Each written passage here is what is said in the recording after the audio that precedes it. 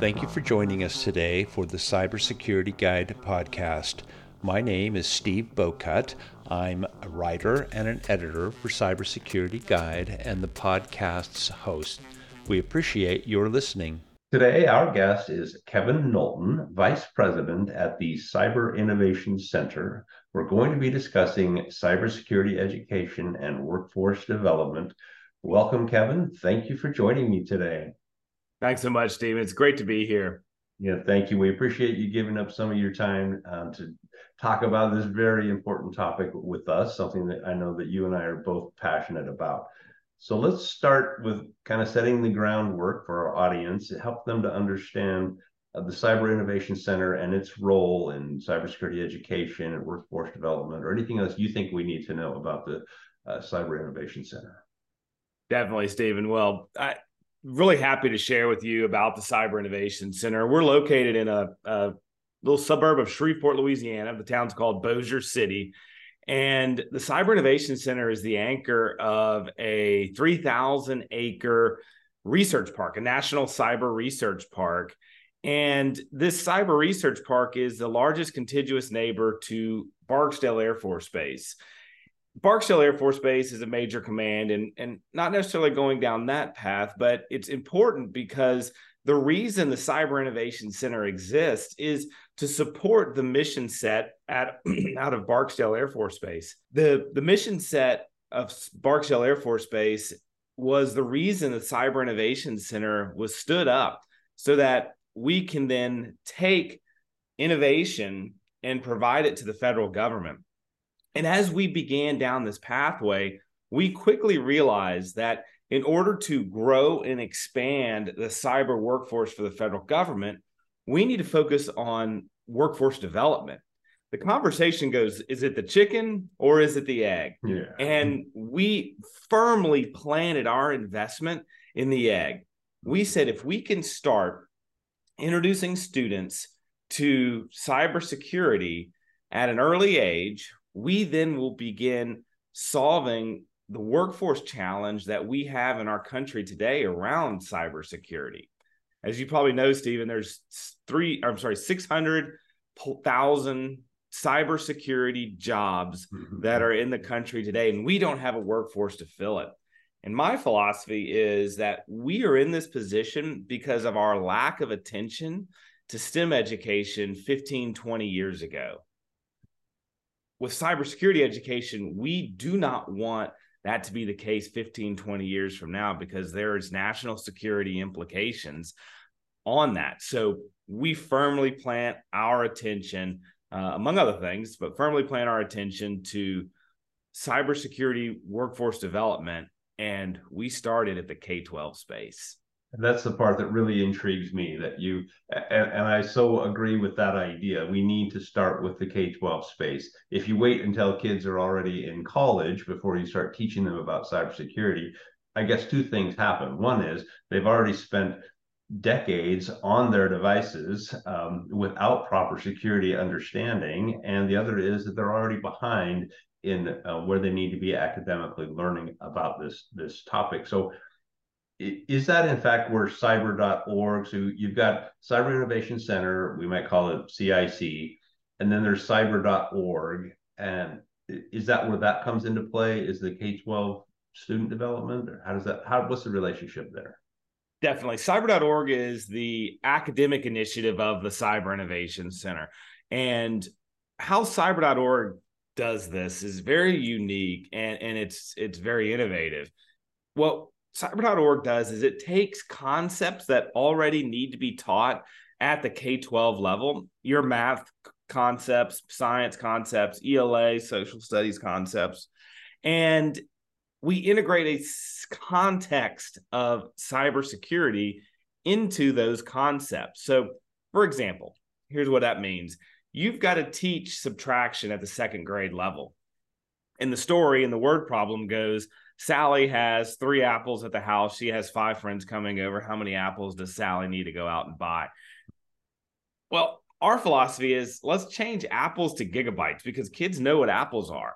So here's the story. Sally has a computer at the house that has 3 gigabytes of memory. She has 5 friends coming over. How many gigabytes does Sally need to add? Yeah.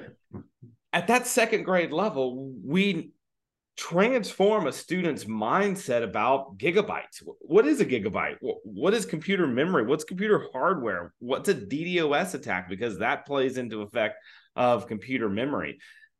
And so we take a math lesson that you have to teach. We teach it in a unique way that piques a student's interest in technology, in cybersecurity.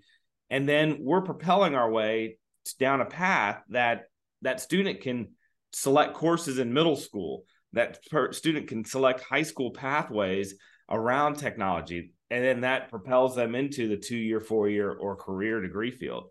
So even research has shown that students are making informed decisions about what trajectory, what career trajectory they want to make at the 4th grade level.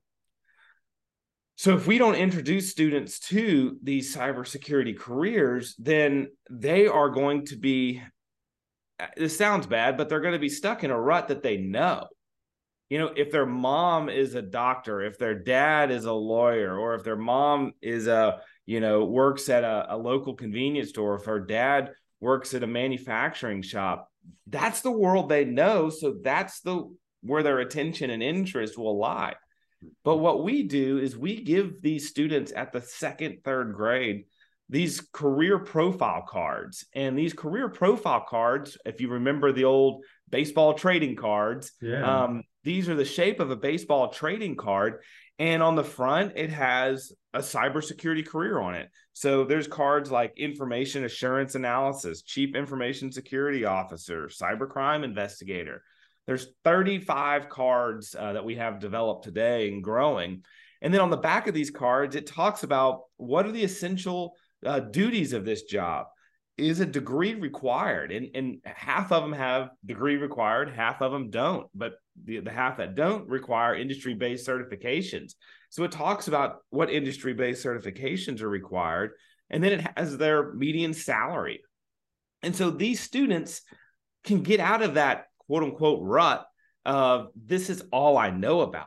So I'm taking content and curriculum that's being integrated into the classroom and then coupling it with career awareness resources. Now I have what it takes to make an informed decision as to what do I want to be when I grow up. I absolutely love that. So I've got a granddaughter who's 3, almost 4, and I am amazed at her ability to navigate devices from a user's perspective. I mean, she knows how to turn on the iPad and to get where she wants to go on the iPad to watch the video that she wants to watch. She knows how to do all that. So it's just thrilling to me to think that when she starts in K-12, that she'll be able to learn some of what goes on behind that, right? We need to know more than just, click here and click there from a user's perspective, but she will need to understand why it works the way it works and some of the dangers that are out there. So I really appreciate that. That's pretty exciting to me.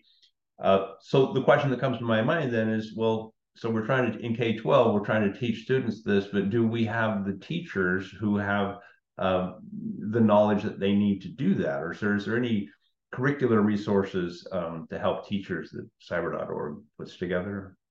Yeah, definitely, Stephen. One of the things that cyber.org focuses on is providing the teacher whatever they need to teach the content. So whether it's the idea to change apples to gigabytes, and that's very, very foundational, but our content and resources go up and expand into the upper grade levels, whether that's upper elementary, middle, high school, and get very technical. And we get students on a cyber range. We're teaching students about malware, phishing attacks. We're teaching them coding and how to write secure code. And those concepts can be very intimidating to teachers. And, as a former administrator myself, I remember looking at concepts that I wasn't trained on and going, wow, that's scary. How can I teach something that I don't really know or feel comfortable with? And how can I teach something that probably my students know more about than I do? Right. And so what we do through our grant with the Department of Homeland Security and the Cybersecurity and Infrastructure Security Agency, CISA, is we train educators. We invite teachers to participate in our professional development workshops, whether that is in person or virtual online. And through our training, first of all, it's kind of a psychological adjustment. You can do this. You can teach cyber. You do know this. And we teach teachers how to almost be facilitators in the classroom as opposed to lecturers in the classroom.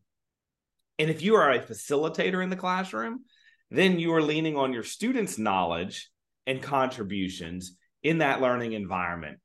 That then leads to higher student engagement, higher knowledge retention, less distractions in the classroom, which means less discipline problems. And so by just transforming this entire classroom environment, what we're able to do is solve a lot of other secondary and tertiary issues that a lot of our classrooms are facing today. Excellent. Thank you for that. I want to pivot our focus here just a little bit. So looking through your website, there's an obvious relationship between cyber.org and the Department of Homeland Security. There's obviously the federal government has an enormous stake in having a trained workforce that they can draw upon. So maybe you could talk to us a little bit about how cyber.org or CIC helps further that mission of cybersecurity education for the federal government. Definitely. Well, the Department of Homeland Security back in 2009 approached us about a challenge that they had with this cybersecurity workforce gap. They have an issue with filling cybersecurity jobs, not only within DHS, but within the entire federal government. And DHS, 5-6 years ago, spun off a sister organization that is the Cybersecurity and Infrastructure Security Agency, CISA. And CISA has had the task of not only protecting the critical infrastructures of our country from a cybersecurity perspective, but they also been tasked with figuring out how to stop and decrease the cybersecurity workforce gap of our country. And I'm proud to say that, we've been partnered with CISA. We just started our 11th year as a partner with CISA. And through that partnership, we've been able to educate 35,000 teachers. Those 35,000 teachers are getting access to our content and curriculum. Those 35,000 teachers are from every state, 4 U.S. territories, and the impact is around 4.2 million students. Those teachers have taught 4.2 million students in the country. And I'm really happy. Last year was the first year that cybersecurity jobs number leveled out. It grew a little bit, but it didn't go from 100,000 to 300,000 to 700,000 like we thought. It has leveled out at 664,000. And that's a testament to what the federal government is doing in investing in workforce development. And that's a testimony to what CISA is doing to ensuring that we are focusing on that talent pipeline at all levels, whether it's K-12 through our organization, whether that's through higher education, whether that's through scholarship for service, the CAE, the Center for Academic Excellence program, whether that's this new campaign that just recently launched called Shields Up, where we're protecting the borders and our border security and the outreach efforts that program has as a part of it. CISA is doing a phenomenal job at taking a look at the comprehensive workforce challenges of our country. Yeah, and that's probably the key, I think, because it'd be easy to think, oh, well, yeah, the federal government needs a bunch of trained people. They need people trained in cybersecurity. And that is probably CISA's primary role. But when you think about how complex cybersecurity is and the interrelationship between the federal government and all of its partners, which includes every industry, right? The ecosystem, the cyber ecosystem that the federal government deals with is has tentacles that go everywhere. So it's not just people working for the federal government that impact their cyber readiness and ability to defend our cyber infrastructure. It goes throughout the whole country. So you may not end up working for the, my granddaughter may not end up working for the federal government, but there's a good possibility she's going to work for some organization that has a relationship with the government, and even an organization that has a relationship with an organization that has a relationship with the federal government. And all of that is connected, particularly when you're talking about cyber readiness.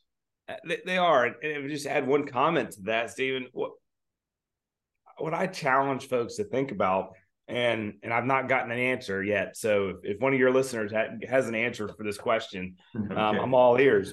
But name me a job that does not have any implication of cybersecurity in it. Yeah, exactly. No, there is none. Whether you're going into the medical field, law enforcement, business owner, whether you're owning the flower shop on the corner of 3rd and Main Street in downtown, cybersecurity plays an important role in your business, in your careers, and we all have to be cyber literate. That's why my mantra with my team is every student cyber literate, period. Every student cyber literate, because no matter what business you're going into, you need to know, hey, I shouldn't click on that link that I got in an email. Hey, I shouldn't open that attachment from this person that I don't know. Or I shouldn't share my password. I mean, those are the foundational things that I think we all take for, some of us take for granted. But to the group of individuals who are not cyber savvy, then that may not be, an automatic thought. And so what we have to do is we have to educate every citizen in our country to be cyber literate. And if we can do that, then our national security vulnerabilities from a cyber standpoint will diminish over the next 10, 15, 20 years as this young population of cyber literate students go into that workforce. Yeah, exactly. And another aspect of that, I think that I would like to touch on is we have such a diverse society today. So how do we include students from diverse backgrounds and communities? Yeah, Steve, that I not to sound flippant, but that to me is an easy solution, but it's going to require a little bit of an investment. And this is why cyber.org has done, I think, a phenomenal job of taking something that it's not hard to do. It just takes time and energy to do it. And we're investing that time and energy. And this is what I mean by that. We launched 2 years ago a project called Project Reach. Reach, REACH, that stands for Realizing Equitable Access to Cybersecurity in High School. And what we did first out of the gate is we partnered with Grambling State University, an HBCU in Northern Louisiana, who's been a great partner and a great friend of ours. And we worked with Grambling to develop a high school feeder program that goes into their 4-year cybersecurity undergraduate degree program, a degree program that we actually helped them build. But we asked Grambling for 3 high schools that they don't get students from. And so we went to those 3 high schools. We worked with their principals. We built them a cyber program, a 4-year. Here's what you take at the freshman, sophomore, junior, senior year. And in its first year, we took a group of juniors. There were 600 high school students who participated in Project Reach in its first year, split between those 3 high schools. Of those 600, 95% of them will be, when they do enroll next year, hopefully, will be first-time college students. 95% of them. 100% of those students, after completing 1 year of our program, are now interested in pursuing a cybersecurity undergraduate degree program. And a majority of those want to go to Grambling. So we knew we had something there. We knew that we had to partner with the university to ask for their feeder high schools to work on that bridge. So 600 students in the first year. CISA says, oh, I like that program. Let's continue funding that. And they asked us to go to 12 additional HBCUs. So now we just launched this year, the first year of the 12 additional HBCUs. We then took it a step further and said, yes, while we need to focus on our historically Black colleges and universities, we also need to focus on our Hispanic serving institutions. So we went through and translated all of our content and curriculum into Spanish, and are now working with our HSI partners, mostly in Texas, California, Arizona areas where our Hispanic populations are greater in the country.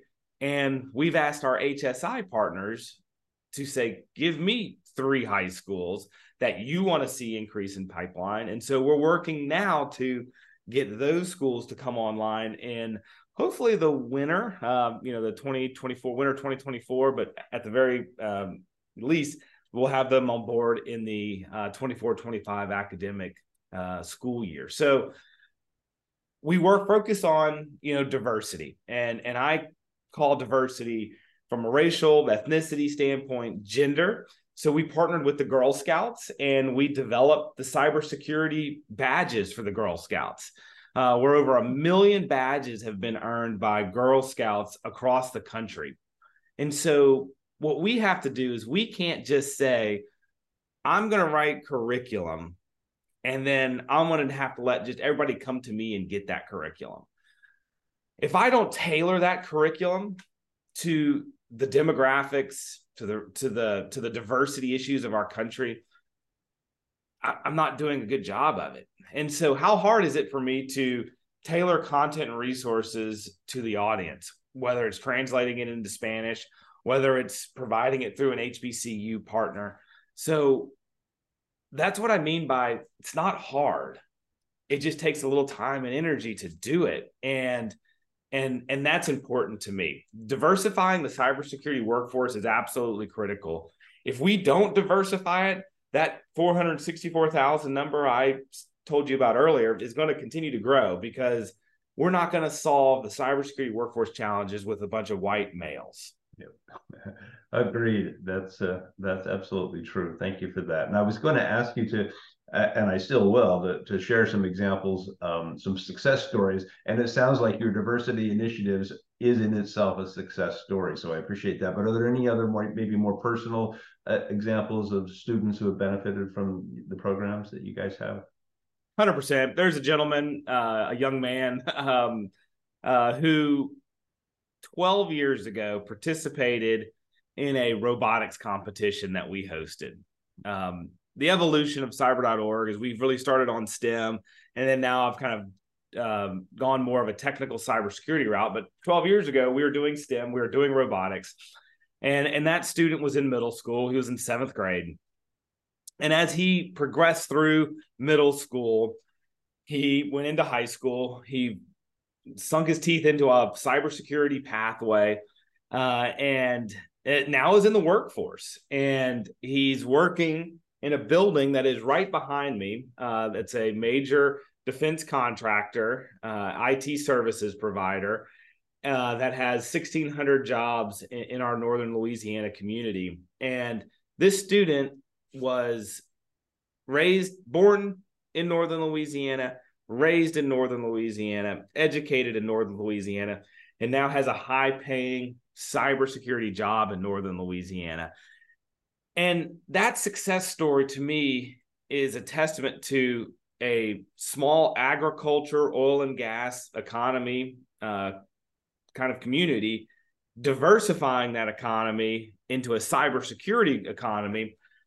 If we can do it, anybody can do it. And there's success stories across the country. You look at North Dakota, which is one of the fastest growing cybersecurity workforces in the country as far as a state's perspective. We built that program for North Dakota. You look at what Kentucky's doing, what Arkansas is doing. You look at Arizona and what Maricopa County is doing. We built that cyber program for these large counties, for these state departments of education. And those 4.2 million students that have been impacted, I've got 4.2 million success stories that can correlate with those students. That is so cool. Thank you for that. are there any other organizations or cybersecurity community stakeholders that you engage with that you want to touch on? Definitely. There's, it takes a village, right? Yeah. As parents, you say it takes a village to raise your child. It takes a village to raise the next generation cyber literate workforce. And there are partners all over the place. But I would be remiss if I didn't mention NICE, the National Initiative for Cybersecurity Education. This is out of the Department of Commerce. And so Department of Commerce, and then there's NIST, National Institute for Science and Technology. And then under NIST is NICE. And they're a bunch of nice folks. That's always my joke. But the NICE organization has community of interest groups. And they have community interest groups for higher ed, for workforce, for certifications, but for K-12. And if your viewers are interested in a community, a coalition that is just willing to help throw in sharing of ideas, go to the NICE website and find a community of interest that's suited for you. So if you're higher ed, then go into the higher ed. I'm personally invested in the K-12 piece, so I'm a member of the K-12 community of interest. So going into the NICE community and getting plugged into that community is a great way to meet partners, to meet friends, to meet like-minded individuals who are trying to solve the cybersecurity workforce challenges, that are trying to solve the diversity issues around cybersecurity and workforce, that are trying to find funding to do this.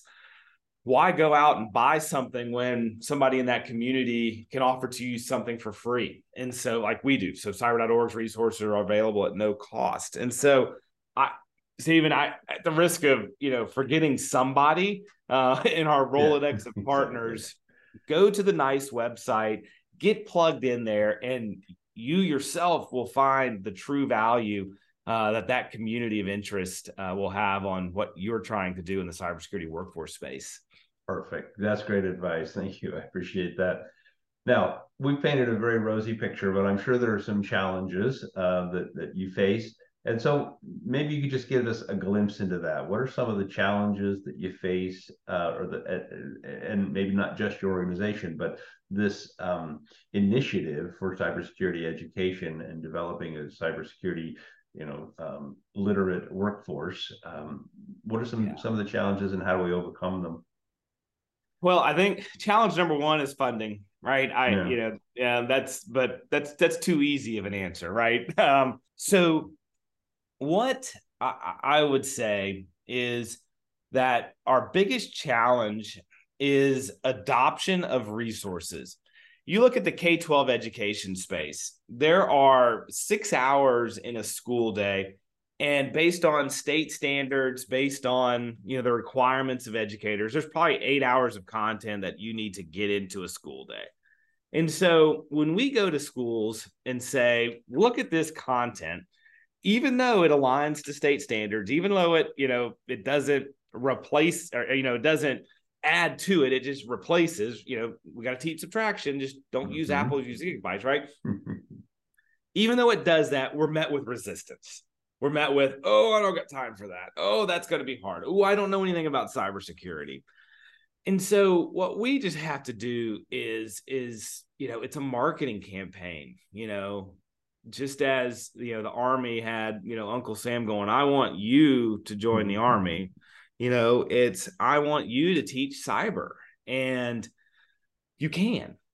Just as everybody can join the Army, that was the mindset behind the campaign. Everybody can teach cyber. And so what we want to do is to just change a mindset of that's hard. I don't have time for it, to I can do this, and this is how I can do it. I think that's probably one of the greatest challenges. Now I can go into, the politics of, what standards are getting adopted in what states and what priorities, different state departments of education has and boards. And, those are just, to me, nuances and problem sets, right? I love going into a state department of education and say, okay, I acknowledge that you do it this way, But what if we think about it a little differently? And for the most part, we're met with receptivity. We've got strategic partnerships with about 40 state departments of education. And that means that we have worked with state departments of education to change ways in which we think about cyber education. So education reform, and I use that very, very loosely because that has a lot of context, is to me important. How are we prioritizing what we need to teach in the digital age that we live in? That's what I mean by education reform. Let's think about what we're teaching and how we're teaching it and how that plays into the workforce that we will need 15, 20 years from now, not the workforce that we need now or not the workforce that we needed yesterday. Right. Very good. All right, so we're about out of time. I want to end with one final question here that I think our audience will find interesting, maybe to see your perspective looking into the future. What are some of the future goals or your vision for where we're headed and what the world should look like in the future? Well, as I mentioned earlier, my goal is every student cyber literate, and that's what I want to see. And by the time I retire, I want to know that every student has had some kind of access to cybersecurity education. Now, that's a long flag in the sand. It's a long ways away, but more near term, what I want to see is an embrace of cybersecurity as a relevant concept that's needing to be taught across all academic disciplines. When we look at industry sectors, when we look at critical infrastructure, we have to acknowledge that cybersecurity plays a role in that. And I think what we need to do is to ensure that not only is the federal government paying attention to this, and I commend CISA, and I know I've thrown a lot of credit their way. I commend CISA for thinking forward on this cybersecurity workforce, but it's also the responsibility of industry in each of our communities, large and small, to invest in their workforce development. They always say that, succession planning in any organization is very, very important.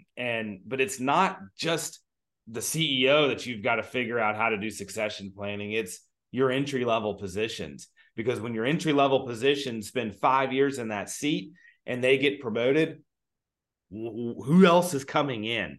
And so while companies now, I think, say, well, we'll just kind of leave it to happen chance to see what the pool of talent is. No, be in control of the talent pipeline that you're consuming on the front end. And if we can knock those two things out, then we've got a cybersecurity workforce that's going to be set not for just 15, 20 years, but for centuries, because we're planting the seeds now. Think about it. When you go on a walk in the woods and you've got these giant trees, those giant trees were not planted in your lifetime. Right. Those giant trees were planted centuries ago. What we have to do as citizens of our country right now is plant the seeds of a cybersecurity workforce, a cyber literate population, so that a century from now, we have this cyber safe population where our national security issues around cybersecurity are null. That's the goal. Very good. Excellent. Thank you so much. I think we're going to have to end it there. This has been a fascinating conversation. I really appreciate it. I know we could both go on for another hour easily, but thank you, Kevin. I really appreciate giving us some time today. Absolutely, Stephen. This is something I'm very passionate about. And if we can do anything for your viewers, please don't hesitate to reach out to us. Cyber.org. That's our name and our website. So it's a pretty easy thing to remember. Yep. And we'll put links to that in our show notes. So thank you so much. And a big thanks to our listeners for being with us today. And please remember to subscribe and review if you find this podcast interesting, and join us next time for another episode of the Cybersecurity Guide podcast.